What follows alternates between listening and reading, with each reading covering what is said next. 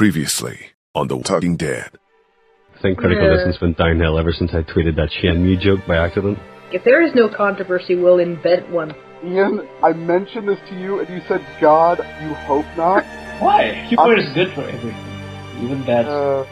Yes. Make sure you Google Sonic Sex Kotaku, not Sonic Sex, because the latter won't get you what you want. The internet has killed gaming. I've never felt more alienated as an adult human being than by watching those videos. People took days off from work to play Diablo 3. Who thought Mass Effect 3 was a good idea to put on the list? I think this whole year should just be called Shitstorm Sarkeesian. Because this isn't really just a matter of games here. This is a matter of how we're allowing ourselves to participate in an industry that is objectively evil.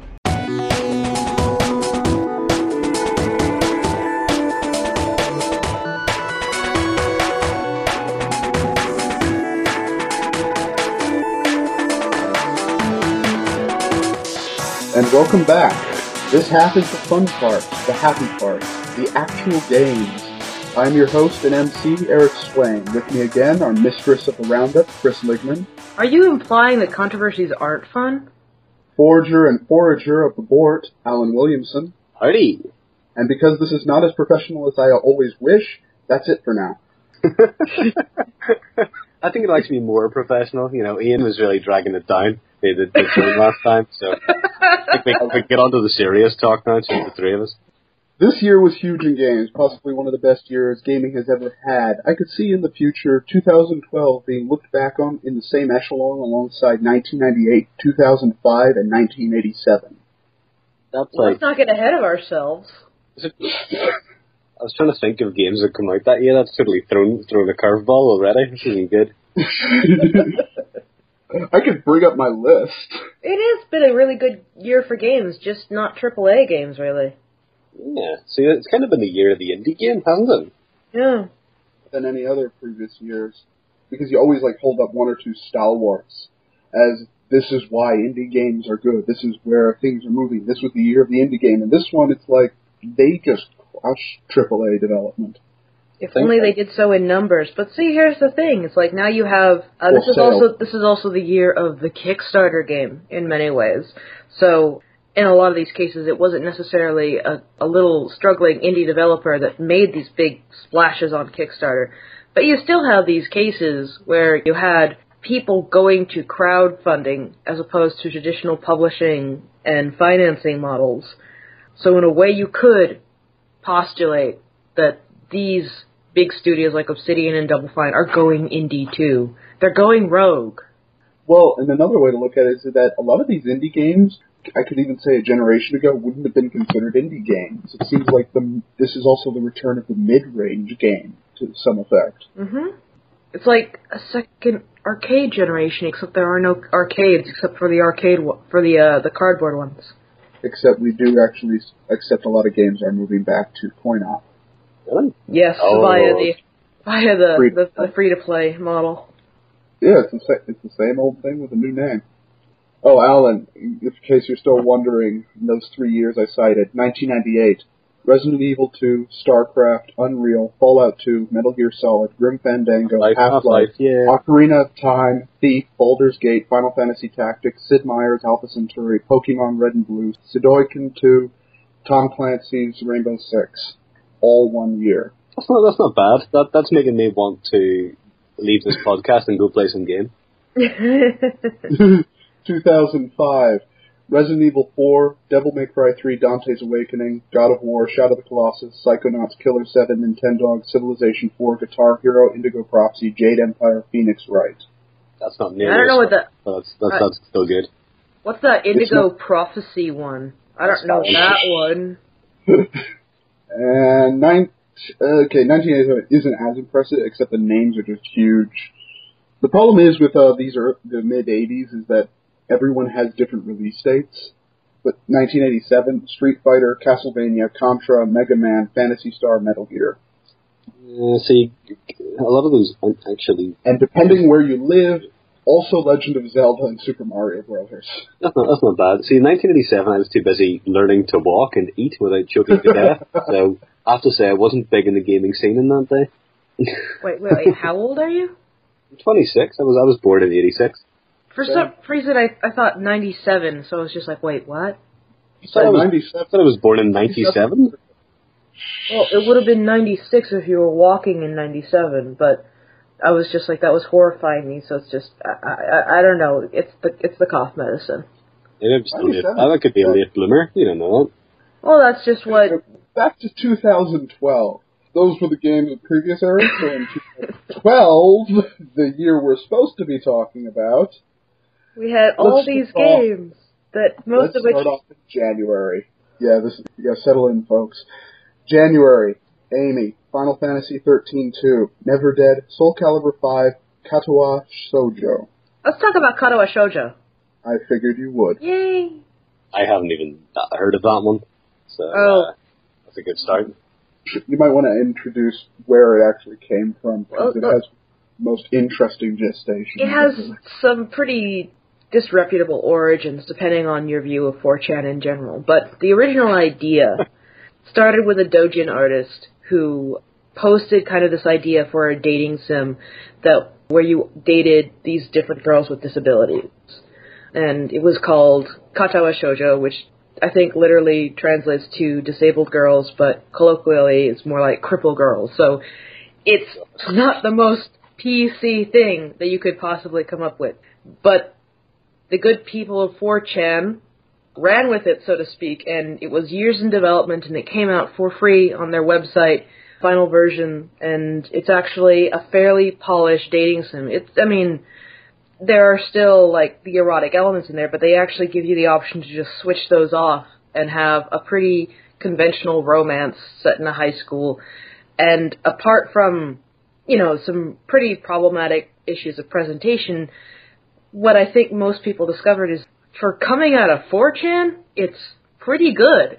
And it's one of those games that I'm listing in, like, this roundup that I'm putting up later this week, that this was a big year for passion projects, and Katawa Shoujo kind of set the tone for the year, where you had these big, completely independent, completely kind of fan-driven products that came out and were just sort of like released into the wild with no expectation of monetization. And so it was good to start the year off with something like that. It was also bloody sincere. It was a what seer? Sincere. Oh, yeah. Yeah, I guess. I don't know what I thought you said. Yeah, sincerity. It was a pretty... the writing was purple as hell, but there was, like, a distinct lack of cynicism with it. You really did go into it.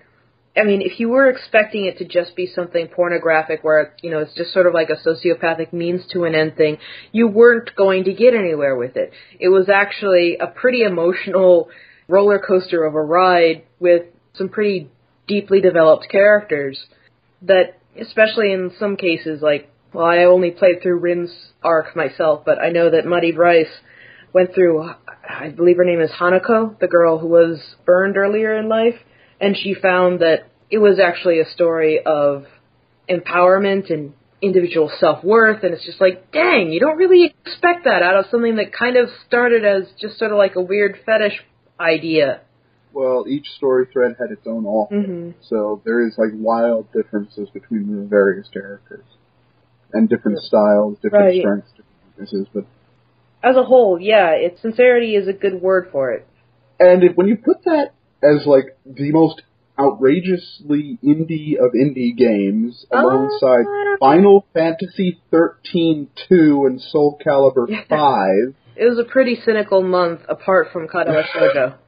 And I know... I actually played one of these. I played two matches of Soul Calibur 5. Yeah, 2 whole games. Played through the story mode. The story mode... God, why? It was absolutely ridiculous. What the hell? And it's as linear as possible. It's always going to be the same matches. It's always going to be the same everything.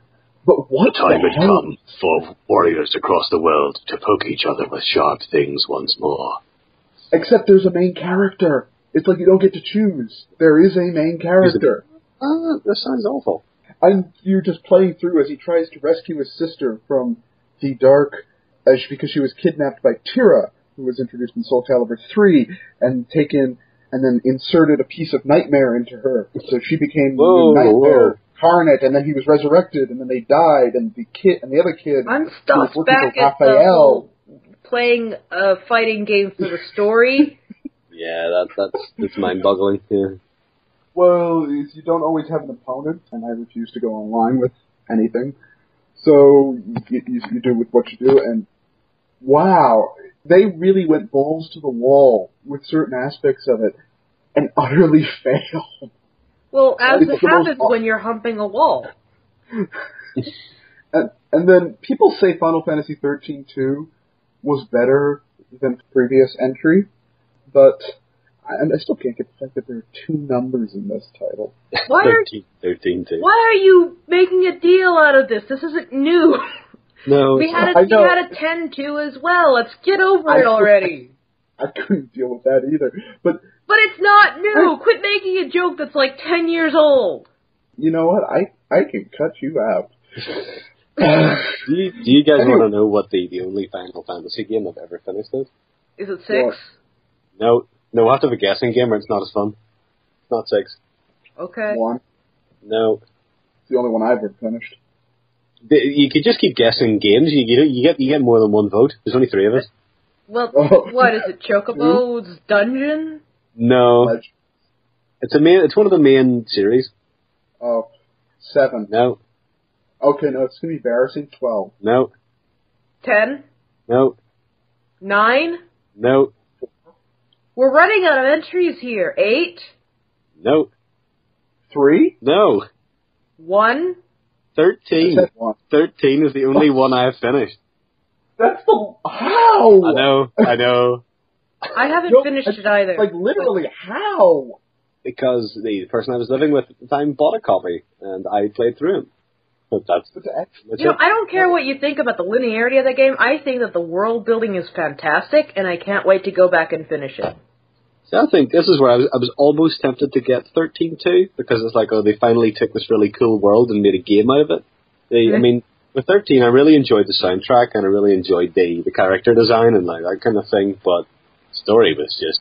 The problem was that it was all... The first 10 minutes were all Falsy, Lucy, and Focus, and I just didn't understand it. They dropped too many neologisms into it. It was like Lord of the Rings, except I wasn't reading it. I was having people shout it at me on a train, and it was just too much. It's just too much. But yeah, anytime you have to go to a game's Wikipedia entry to find out what on earth it's actually about, it's not a good thing. Which actually makes me very impressed at the Wikipedia writer who's can figure it out. Probably something. It looks like it's made it up. But in contrast, it's probably the most bloated game, actually, of the year. Now that I think of it. 13-2? Yeah, and this was a year of bloated AAA games. What makes you say it's bloated? The Final Fantasy series in general is just bloated and overwrought. Any game that has a 15-hour tutorial and you don't think it's bloated? I'm not disputing that. The only other one I've played is 9. I've played about half the first disc of 9, I think. That's it, really. I have 12 somewhere. Might play that sometime. Yeah, okay, apparently. And if Ian was here, he'd just cut Amy to pieces, because apparently he calls it the worst game of the year. Oh man, well, you'd have to come back and do the bolt-on podcast where you just Ian's gripes of the year. Really. Also, Never Dead, and before we finish it out, Never Dead had one of the most interesting concepts, but apparently it had one of the worst executions of that concept. I never played it myself. Is this the game where your main weapon's your own severed head? No, it's basically if your body part falls off, you can still function, and you can actually call back your body parts to reattach them. Oh.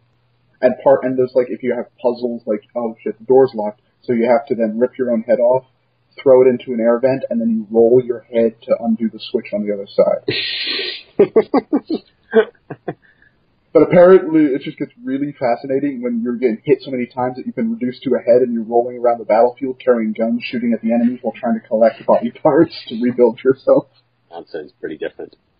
Well, just as well we didn't play it, eh? It would have made the podcast too interesting talking about it. Yep, well, and now we come out, and this year was huge, just in releases, good and bad, because February, The Darkness 2, Gotham City Impostors, Kingdoms of Amalur Reckoning, Resident Evil Revelations, Shank 2, Crusader Kings 2, Twisted Metal, Dear Esther, Uncharted Golden Abyss, Asura's Wrath, Syndicate, Alan Wake, American Nightmare, Binary Domain, and then the release of the PS Vita.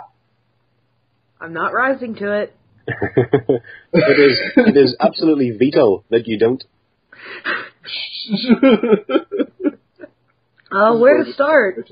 The most notable thing out of this month for me was Kingdoms of Amalur, even though it's not really a game that I jived on at all, and I didn't end up picking it up.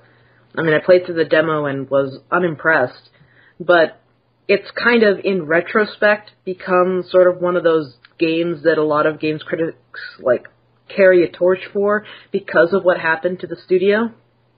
It's kind of irrelevant, though, in the broad scheme of things, you know? Yeah. It sold well, and a lot of people enjoyed it. What I think it is just like that kind of like Saturday morning cheese. It fills the time, and you're happy while playing it. My problem with it was that it came in February, and I was still playing Skyrim by that point. I think a lot of people... I think that actually... Well, I mean, it sold well, but I think it probably did harm it, that you were, around the back of... I spent about 80 hours in Skyrim. It took me, up until about March to actually finish it. And I was frantically trying to finish Skyrim because I knew that Mass Effect was coming out in March. Which didn't help it either, so you're crushed on both ends. Yeah, so it just kind of fell by the wayside. It's one of these games with a really bad name, isn't it? Why's it got a subtitle of Reckoning? Assuming there was going to be a second one. Why can't they just call it Kingdoms of Amalur, and the second one could be called Kingdoms of Amalur 2? Reckoning. Yeah, Kingdoms of Amalur 2, Reckoning. Or Kingdoms of Amalur 2, Kingdom Harder. Yeah, see, that would work. Yeah. Electric Boogaloo. I don't know, we're definitely not going to be the first ones to mention this, but it's like, a lot of these subtitles make absolutely no sense. Like, right below it on the list here, Resident Evil Revelations. The Revelation, they just stopped making this fucking game. The revelation apparently was that there were no revelations in the game. It wasn't even some sort of recapitulation of the original stories. It was just some sort of side story that had nothing to do with anything. It's one of those standard things. It's like The Return. It's especially if the characters never existed in the franchise before, but you just put The Return in there. Or Reckoning, Revelation. I'm going to call it Resident Evil Recapitulations from now on. That's my new name for that game. It doesn't mean anything. It's just there to sound cool, I guess. Well, I'm personally looking forward to Dear Esther 2, The Revenge. Dear Esther, Reckoning. I thought Dear Esther was pretty much the revenge. It just wasn't a violent blood one, but a somber, I can't go on. It wasn't the revenge, it was the guilt. But that, I that thought it doesn't was really more make... the loneliness, because he didn't do it, or did he? I don't think he did. Yeah, it's one of those, I think we're going to have to talk in we can't start from this end of Dear Esther. Because Dear Esther is the game that causes so much ire in people, and then otherwise it's no, they have to rush to defend it, no matter on how well they thought of the game. They always have to rush to defend it from these people who just try to tear it down at every corner. I have to make a public apology here, because I made earlier comments that could be misconstrued as me saying that I thought Dear Esther was not actually a game. Because that's just flat out untrue. I was in another Game of the Year roundup type thing, and it was on Skype, but it was text chat, and so therefore we had about 10 people in it, and so it's obviously your comments can be misconstrued somewhat. And a couple of people said that Dear Esther wasn't a game, and I have no idea how they wanted to justify that, because I just sort of said, "You're not a game. Your mum's not a game," because I couldn't be bothered getting into this debate of what is and what is not a game. I mean, as far as I'm concerned, if there's some basic modicum of interactivity, then it's a game and we can just carry on. And so, can you move? Yes, you can. Therefore, it's a game. That'll do. Let's just move on and see if we like them. It's a super strict... I know, that's what when people say that it isn't a game. Well, that means you didn't like it. And then you get the people who say, it isn't a game, but I still enjoyed it. Then what do you think it is? I think what's interesting is that in all of this, discussion, there's very little effort to actually, defer to the developer on what they were thinking they were doing when they were going in, because Dan Pinchbeck isn't just some outsider who has no idea what a game is. I mean, he's done his dissertation on this. And his whole idea with Dear Esther was making the proposal, like, what happens when you take a game and you strip it down to basically its most essential components? And could you make a game that was simply beautiful? And Dear Esther is the result of that. And I think it, as like a sort of like academic proof of concept, it's pretty effective in that way. I mean, you do have, like, I mean, like, he compared it in a lot of ways to Donnie Darko and, you know, the entire idea of cellar door as words that don't necessarily need to mean anything in order to just be a beautiful sound. And he said that Dear Esther, just as a phrase, was one of those beautiful sounds. And he wanted a game where just the entire thing was, you were just kind of bombarded with beauty. Not even that. Another argument that people bring up is that there's no challenge in the game. If I handed Dear Esther to my dad or my mom, it would take them 5 to 10 hours to complete it. Really? Really? Because Wasad mouse controls, they have no concept of that. Wasad. That's like the only time I've never heard somebody pronounce that in my life. They say keyboard and mouse. I pronounce it Wasad because it makes me sad. I'm going to pronounce it happy, just to lighten the tone. I think if I had to compare Dear Esther to anything, it would be to a game that I've actually just looked is not on our list, and that is 30 Flights of Loving, which came out around August, September time. Because to me, they're both very similar things, because the primary focus of them is narrative. They could both be called non-games, in that there is no challenge, there's no high score or any kind of difficulty. They're both just stories being told, and they're different ways of telling stories. And I think that 30 Flights of Loving is an interesting story told in an interesting way that works most of the time. And I think Dear Esther has a not very interesting story. And that's really my only problem with it, was that to enjoy it as a game, you have to enjoy the story, because there's not much else there to hook you in. It's like if you're playing something else, like say Soul Calibur 5, it's got a rubbish story, right? But that's not the primary point of the game. Whereas because Dear Esther is so stripped back and it is just a story, nobody's going to enjoy it for the island traversing action, you know? And so it really relies on that narrative to hook you in. And I don't know, well, it also takes a sense of place, because what games can do that no other medium can is actually give you a vicarious sense of place. Mm-hmm. It's much more than just like projection into like a movie, even with a 3D, or the losing yourself in a book. This is literally because what you're interacting with is surrounded on all sides by something that you can then change and shift. And it's that sense of place that video games do that no other medium can, that Dear Esther is all about. Nothing else is there except the sense of place. Even the audio logs are more likely just there to fill the air so your brain doesn't get bored. It was kind of like it's an interesting experiment, but in terms of an actual finished product, for one reason or another, it does feel like somebody's doctoral thesis. It doesn't feel like a finished article, and so I'm really glad that they made it. I'm really glad that they did it and I played it, and I don't begrudge them the money or anything like that. But what I'm really interested to see is when they take this approach to narrative and tie it into, like, if you like, a more fully fledged game. I know they're working on the sequel to Amnesia, aren't they? I think it's called and they've also got some other game in the works that's basically A Machine for Pigs. Yeah, and they have another one that's, I mean, I consider it's like Melancholia the game. It's like it's the end of the world, and you have like 60 minutes or something like that to just explore the space. And I guess come to whatever. It's a bit like Majora's Mask without the game. There was no big scary moon face when we saw it demoed at Indiecade, so we'll see, I guess. Okay. Not to get too bogged down, but to keep things moving along. Guess the other Binary Domain. Oh, Binary Domain! It's in my to play pile. I got it for like £10. Awesome. One of my favorite games of the year, and I was like really surprised because it literally came down to I need a game to write about that came out this year because I'm running out of material and I need something for my columns. So I went to the library and said, what can I play? I said, wait a minute, didn't this come out this year?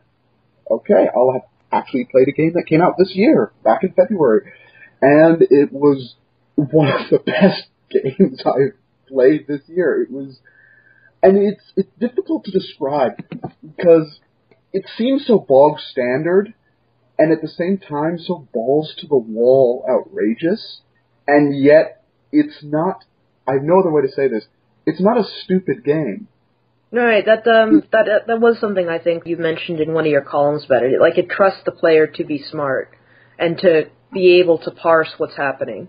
But it's just one thing that I noticed in Japanese development is that they go for moments. They go to create really memorable moments. Now, whether or not they connect to one another to make something that's coherent is touch and go, and this is one example where there are enough moments that string together, that all work together, that the experience works. But the one that sticks out in my mind and pretty much acts as a metaphor for pretty much the rest of the game is near the very end, like the second to last sequence, maybe third to last. They go into a cutscene right before this big shootout's about to happen. Everyone pulls guns on everyone else. Bad guys, good guys, security robots, the entry, a so-called betrayal, a betrayal of the betrayal, the standard Mexican standoff. And they're all yelling at each other, but what they're yelling isn't curses, insults, aren't shouts of betrayal. They're philosophical diatribes on the nature of man and the legality and morality of actions against nations and what they're doing. I could not believe what I was seeing. It was like, what the hell am I watching? It's awesome! And that pretty much sums up the entire game. Well, that was probably the pinnacle moment of it. It had been building through everything.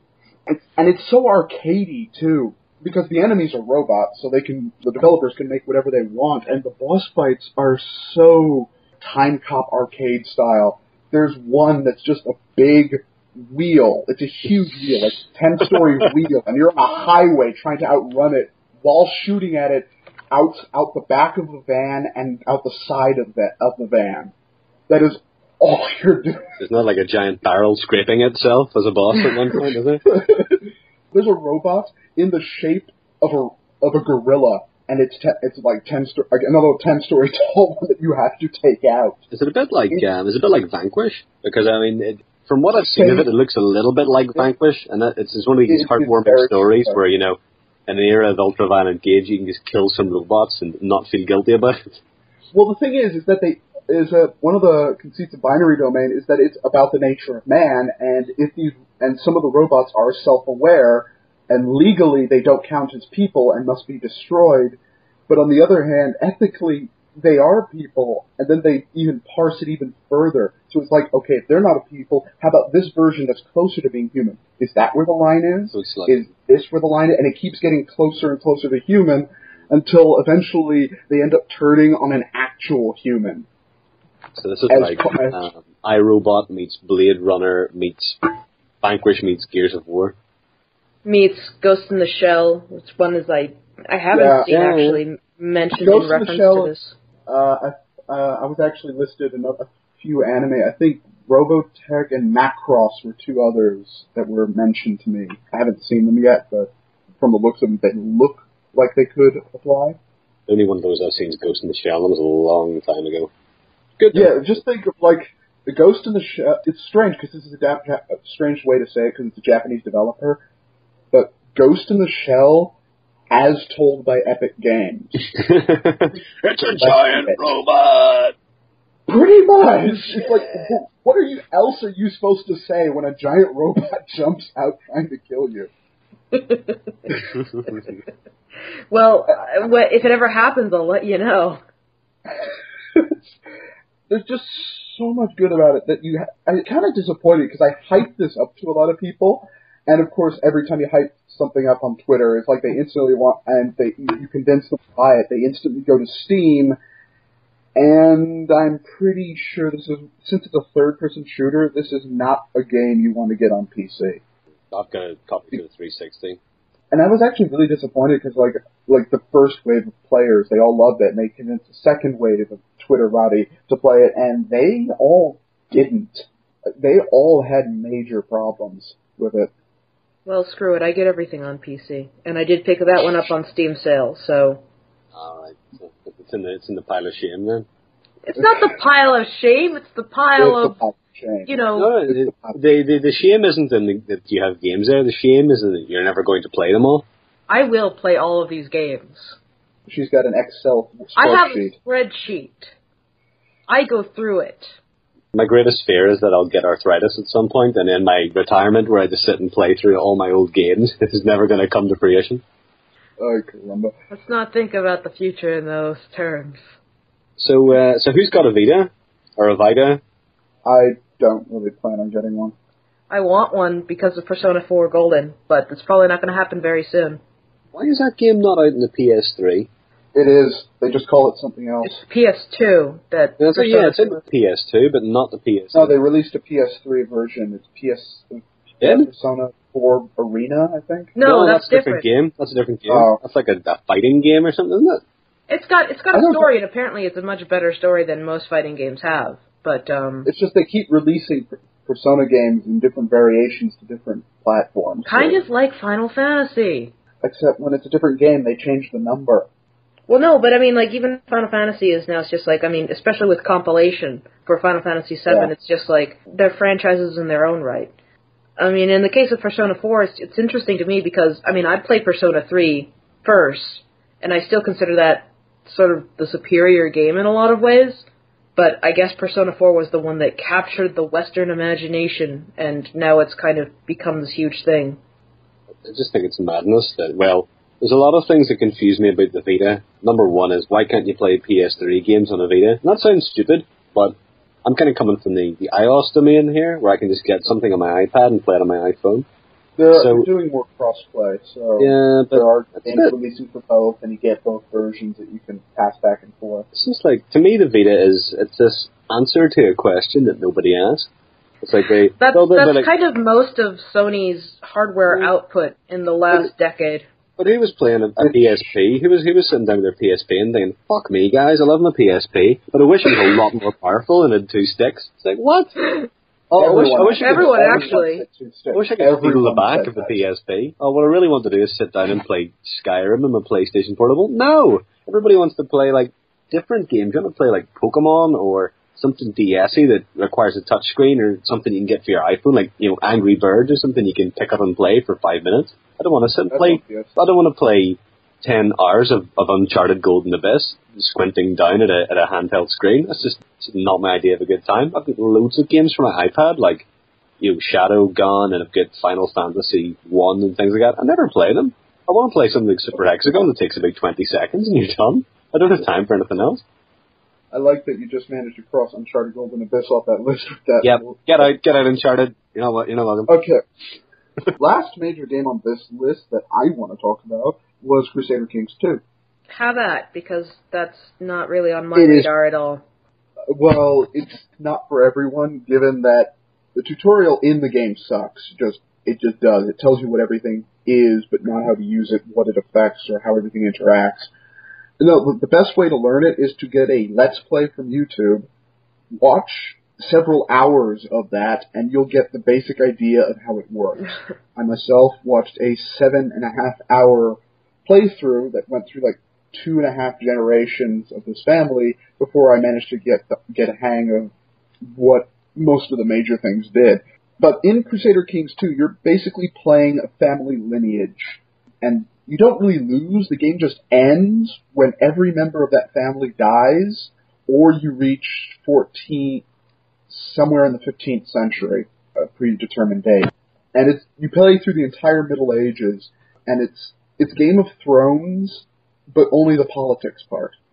And the backstabbing and the raising of armies, or at least how much of armies people are willing to give you based on how well they like you, and the different lords vying for power, both under you and above you. It's complex as hell, but it is one of the most satisfying storytelling engines that a game, I think, has ever produced. That good? Oh. And one thing I've learned is that you don't want to start off with any of the big things or surrounded on every side because it's way too complicated. So, for the most part, you want to start in the north.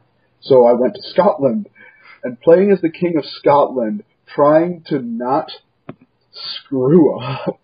And it was like, wow, how did the English never conquer these guys was all I could think. Well, it kind of did. Because Highlanders, but...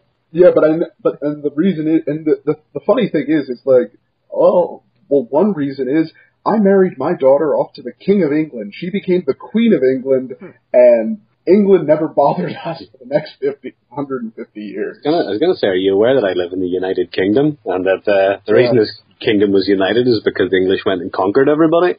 I know, but the way where it starts in, they didn't, and the way these lords are just fighting everybody and fighting each other is like. And the thing is, sometimes rebellions will rise up, but they're not against you. Even though you're the king, it's against, like, a count off to the side, and two guys just fighting each other, and they end up having to cross through your capital to do so. It's another one of these games for me where it's so far off my radar that if you had to represent it diagrammatically, it would be on the metal fascia surrounding the radar mechanism. It's like... It's a real pity, but I understand why no one is going to get it, because... that not everyone is going to get it, because it's so complicated, and I literally jumped in not knowing much about the modern state of strategy games, but was just convinced by the people who evangelized it so much, especially on 3 Moves Ahead, that I actually put a lot of effort into it, and the stories that come out of it, it's part role-playing game in that the person you're playing will always change when they die. It goes to the next person in line, or the next most senior, whether it's your son, or if you have no sons, your uncle, or the brother, or whoever is next. And just the stories that come out of it. Like, one guy, I literally had one son for my 3rd generation, and he was assassinated. And my shadow operative, or the guy who does all the behind-the-scenes scheming stuff, found out who did it. I declared war right then and there, and this was the only person I executed. You've impugned my integrity. Well, it's the Middle Ages, and apparently the thing is, it's like I noticed very early on in this person's rule, which was the second in line, that he had the cruelty trait. So I said, you know what? Let's just run with that. And it's just like they don't really do anything other than affect other people's perception of you, and that's what this game is. How physical and real change is come only by personal perception of these leaders. Well, I'm very glad you enjoyed it. I've always, whenever I'm out of my wheelhouse for games and then I end up really liking and I try to describe them, I seem to always feel like I do a terrible job. The same thing happened last year with another strategy game. I can't remember the last time I played a strategy game. I used to be mad keen for them, and I really liked particularly Civilization and Command and Conquer, like Red Alert and that kind of thing. And I got StarCraft 2 for Christmas a couple of years ago, and I played it for about 2 hours, and that was it. It's a different type of strategy game. It's not dissimilar from Command and Conquer. It's that kind of, Fast and Furious isometric type fun. I still like playing Civ 5, but I don't know. It's just, I guess I've just grown up, and I'm not strategic anymore. I don't have time to think. Speaking of things that aren't strategic anymore, hey, we'll meet it to March. Oh, none of the others? Okay. March. You know what? I feel like just skipping the first one on this list. I don't think that's wise. March. Mass Effect 3, Mass Effect Infiltrator, MLB 12 The Show, I Am Alive, Journey, Silent Hill Downpour, Yakuza Dead Souls, Ninja Gaiden 3, Resident Evil, Operation Raccoon City, Angry Birds Space. Well, I'm not seeing anything to talk about in there. Let's just move on. There's Resident Evil recapitulations. We can talk about it. Operation Recapitulation. There you go. That's the second of 3 major Resident Evil titles released this year. What the hell? So this must have been a pretty damn good month, because that's my second and third favourite games of the year there, which were Journey and Mass Effect 3. In that order? Yeah, I preferred Journey to Mass Effect 3, all in all. So let's talk about Journey. Oh, what a lovely game. But it's not a game, say the detractors. Because all you do is hold forward for 2 hours. Actually, what's very interesting is that a lot of people who yell that Dear Esther wasn't a game says, yeah, but in comparison, Journey's a game. What? There's some extra stuff, but there's very little difference between. You get to jump. It's different because you get to jump. And float. And float. Chirp. You get to chirp. That's right. No, I love Journey though. Though I found the more and more things I read about Journey and people's personal experience with it, I find that I'm enjoying it, but not for the same reasons as everybody else. I guess there's quite a lot of levels on it. I mean, people have kind of compared Journey, they've made this analogy to it being a religious experience and this sort of experience of, to go into spoiler land of like, you know, death and resurrection and that kind of thing. And since I'm like about as unreligious as you can get, you know, I certainly didn't interpret it that way at all. I just thought it was a nice wee walk through the countryside. But the thing is, like, everyone talks about the companionship, which for a lot of people is an important thing. It's a real person on the other side and that you're going along with, and they can't really be a dick to you in this online game like others. That's the and difference. I People found not being dicks. That's actually like. They still can be, but it's very subtle. You can't you troll somebody in Journey. You can't do that. Well, you can, but you can always excuse it as like something else. Like if they rush ahead of you and they leaving you behind and let you do nothing as everything gets unlocked before you, it's like, okay, they've done this. It's like there are many different reasons for that. They didn't see me. They did this all before, and they want to get to the next part, or they're whatever. It depends.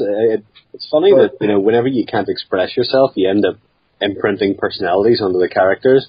Like, so some of them I'd be like, oh, I'll help you out, you know, we'll get through this together. And other ones I'd just be like, fuck you, this journey's getting done, right? I'm journeying. Are you journeying? No, get lost. It's like, yeah. I think part of my experience with it, though, is I don't actually care about the other person that much. It's like, that is not the important part to me. I made an actual PlayStation friend in Journey, and they even sent me a message asking what my utterances were about, because I started doing this kind of wee, like, I would kind of chirp, and then they would chirp back, and I would kind of chirp back to them, and then after this, they sent me a message saying, you know, what were those chirps about? And I just kind of sat there going, you know what? I don't know. I had no idea what they were about. It was just this kind of thing. Whenever you start playing it, you're not quite convinced that they're humans, and maybe it's like the developer playing a trick on you. So you just kind of chirp at them, see if they'll chirp back. If they can do basic pattern matching, you know? Just kind of weird. That's actually something that ties in a bit later with It's Almost Summer, the Tale of Tales game that came out later this month.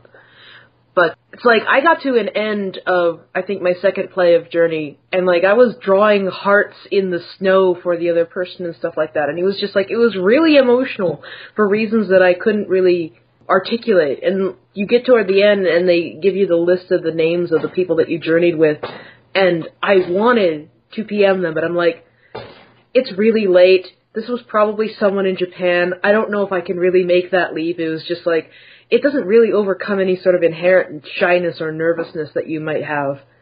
It's interesting, like, reading through some people's experiences where it's just like, well, everyone that I met was an asshole. And it's just like, well, maybe you should just not play online then, if you're going to go into it with that kind of mentality. I definitely didn't think anybody I played with was an asshole, because it's not necessarily a co-op game. And so if they wanted to just frolic about and play with those magic carpet things, I was like, well, fair enough. You know, do what you want.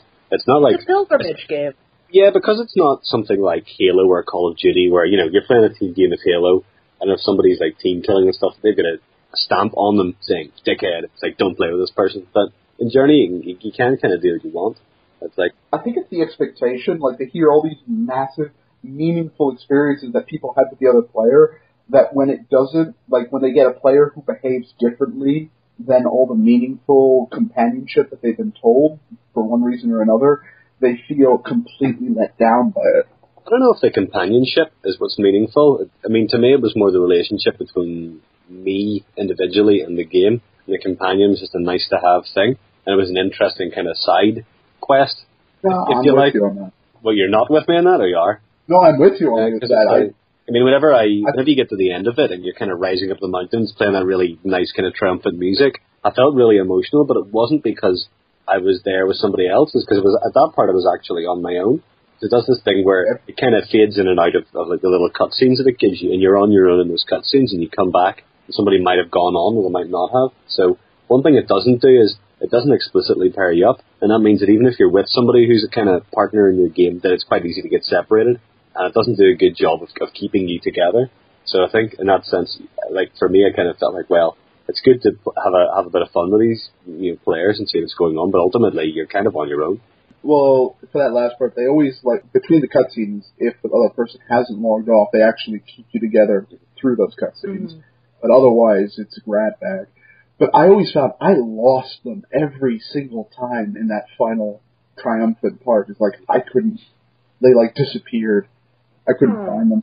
In fact, for like every time I've played it, I've actually never been with a small amount of people. I've always met up with almost a dozen every single time.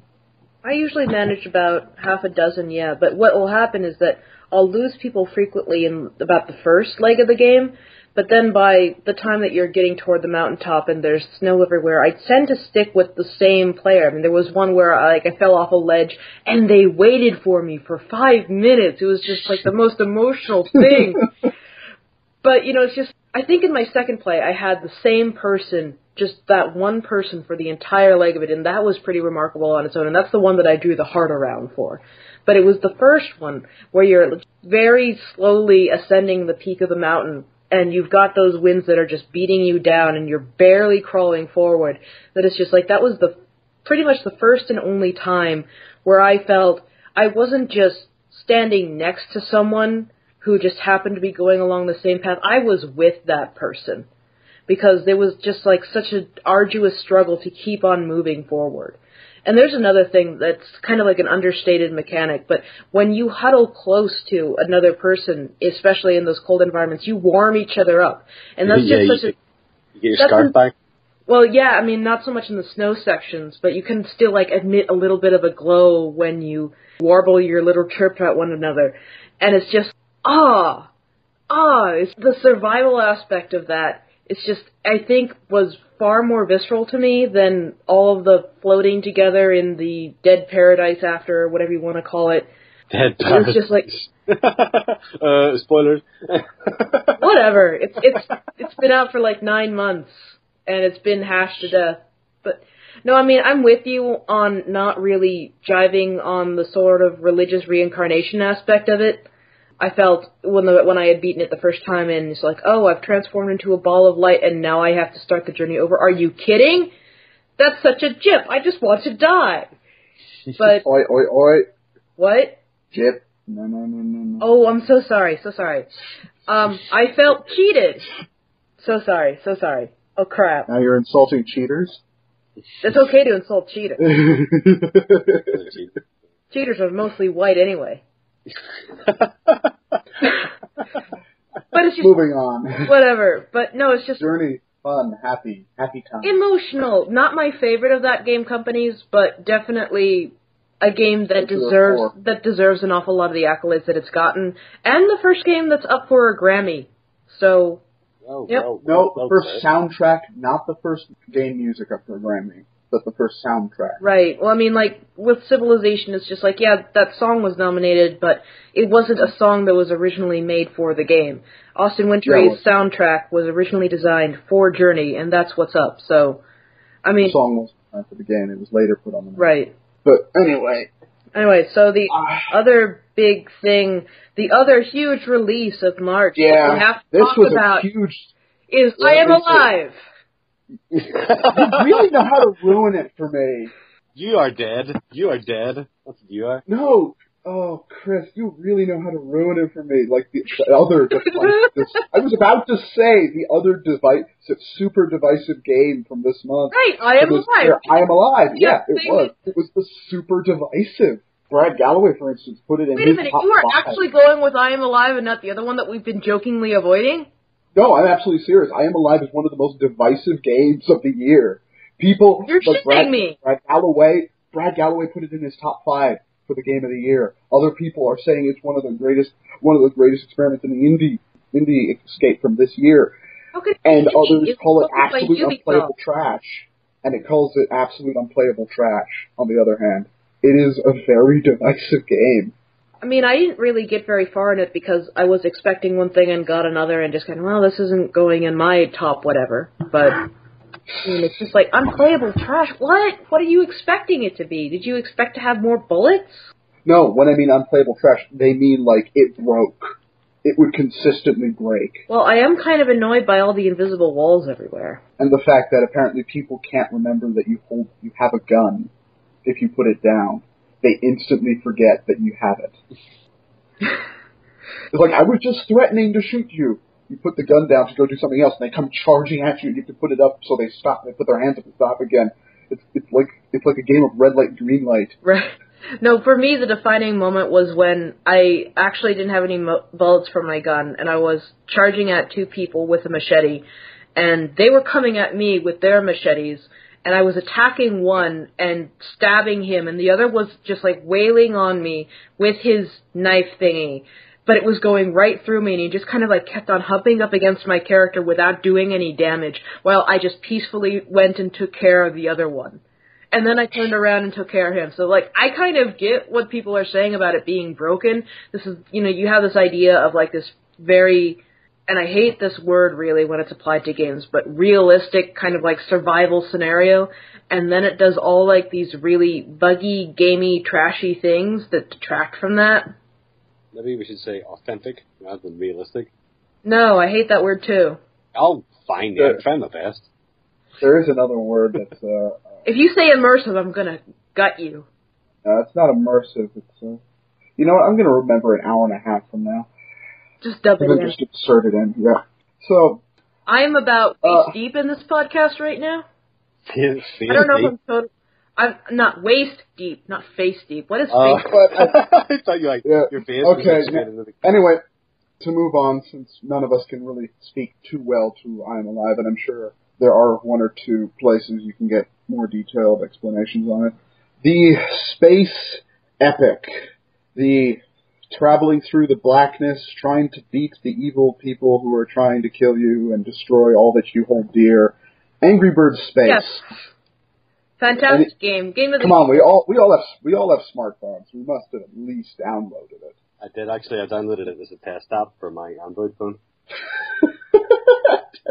Yeah, well, because I need it. Well, you know, it's an Android phone, so you don't actually pay for things. So I had to make sure it worked. Well, you couldn't be bothered to hawk up the 99 cents to get rid of the ads. No, because it's another smartphone game. And go, yep, this works. Because it was me testing a phone, so like, does it go at the native resolution of the phone? Yes, it does. All right, brilliant.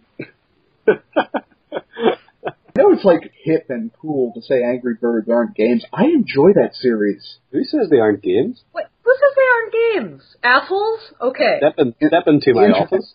Yeah, it's become sort of a thing to say, but it's like, really, out of everything, you're gonna... They're super gamey games. It's probably because, it's mostly because they're super successful, but it's because they're on the iPhone. They're not real games, and I'm doing the screw things it. with my fingers.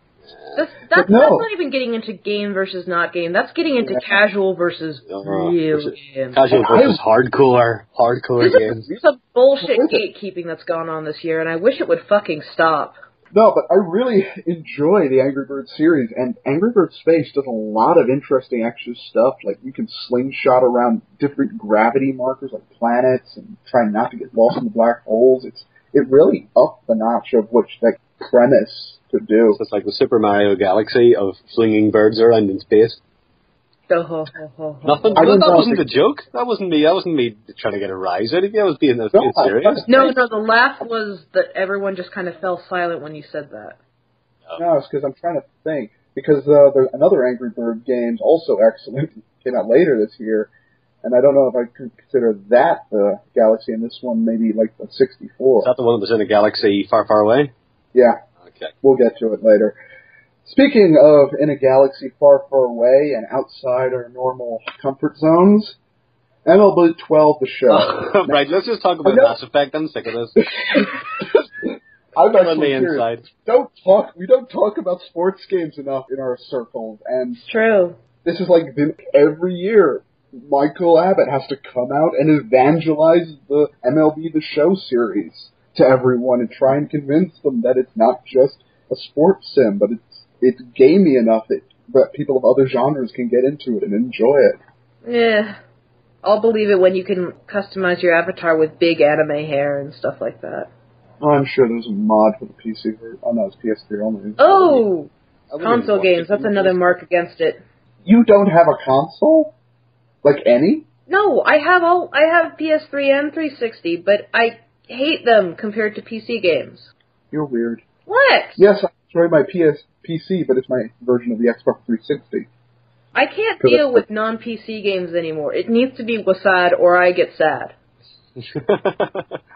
weird. So I just got a 'Cause, PS3 this year, so I'm kind of catching up on my PS3 backlog. I basically bought it specifically to play Journey, and I quite enjoy it. Once you actually get the PS3 turned on, updated, get your games downloaded, convert them from a trial into a full game, and actually get into playing them, it's fine. It's absolutely fine. Until the next time that you need to update, like 5 minutes later. So the next game I have to go back to the dreaded menus of death. It's like that bit in the Matrix where it's like, Neo, how are we going to get through this PlayStation? Menus. Lots of fun. And then the cross-media bar rolls out of the abyss. Endless rows and columns. I have no problem with that because, well, my ears to the grindstone, so whenever an update comes out, just in the back, it's just like, okay, I wasn't going to play it, turn it on, update it, go back, do something else. It's like, I keep it updated so that problem never comes when I want to sit down and play. I don't have that issue. Oh, well. It's such a huge energy suck. I think I've read that the 360 draws more energy, but I mean, my PS3, if it's on for more than a few hours at a time, I mean, the fans start whining. I can't have that thing on. It's annoying, and there's not much to do on it, and for a while I was just letting it do the folding at home thing, but that's kind of pointless. Increasing your energy bill at home. Folding at home. Ugh. No, it's I don't know. It's unwieldy like an awful lot of Sony hardware is these days. Well, that's a whole different issue, and there's actually a very good article on why that is. But anyway, alright. The fall of a series, the fall of a franchise, Silent Hill Downpour. Didn't play it. It's okay. No? You're gonna run out of these soon. I'm thinking very hard for the next. Alright. Nobody else can see this. This joke is only annoying us. Okay, yeah, Mass Effect, yay! Because I kind of announced it at the beginning, because Chris made me. Okay, it was a thing. Everybody got angry at each other for the last 5 minutes of a 40-hour game. April. What is there left to say? Nothing. I played it and I've heard it all. I haven't even played the game yet. I loved that it was so controversial. I loved that it pissed people off. I just lapped up those fanboy tears. Okay, now we're moving on. Oh, no, I didn't get to say anything about it. All right, fine. Discussed like the outrage last time and the stupid length that people went to. Well, it's such a great game. It's such a great franchise. One of the things that I kind of said about it was that I really wanted to make sure that we talked about it in Split Screen as like a kind of lifetime achievement award, if you like, for the series, because it would be a shame for people to think that because the third episode of the series ends in a very silly note, and like it's the last 5 minutes of a 120-hour game, really, and it's a pretty shoddy, ridiculous 5 minutes, but it's kind of like. To me, Mass Effect was like the branching endings of Outrun, if you like. And so, how are you going to tie those together? You can't. So it's like, right, what coloured explosions do you want? Come on, let's go. It's all over. Yeah. I wonder if it didn't offer the choice and says, push this button and it's over. And that was it. Yeah, okay, well, there's always a choice to turn off your computer, isn't there? That is a non-choice. But it's like, if anybody who hasn't played the trilogy, don't make the mistake of thinking that because of this backlash towards the end of the third, that you shouldn't play any of them, because I would say it's definitely my favourite series of this sort of console generation. Like, I wouldn't want anybody to not play it, especially the second. The second's absolutely brilliant. No, they are very solid games, especially a very solid story, and honestly, I mean, I keep on comparing this to Final Fantasy VII, and I think that's still kind of the best analogy that could be brought up in relation to this. It's just like you have like this big epic game, and... Trying not to anger everyone, Chris. What? We're trying not to anger everyone. Yeah, well, fuck it. I like angering people. That's why I'm a chick in charge of This Week in Video Game Blogging, because it has to anger someone. I guess we're taking a break because Alan has to go for a second. Does he? Oh,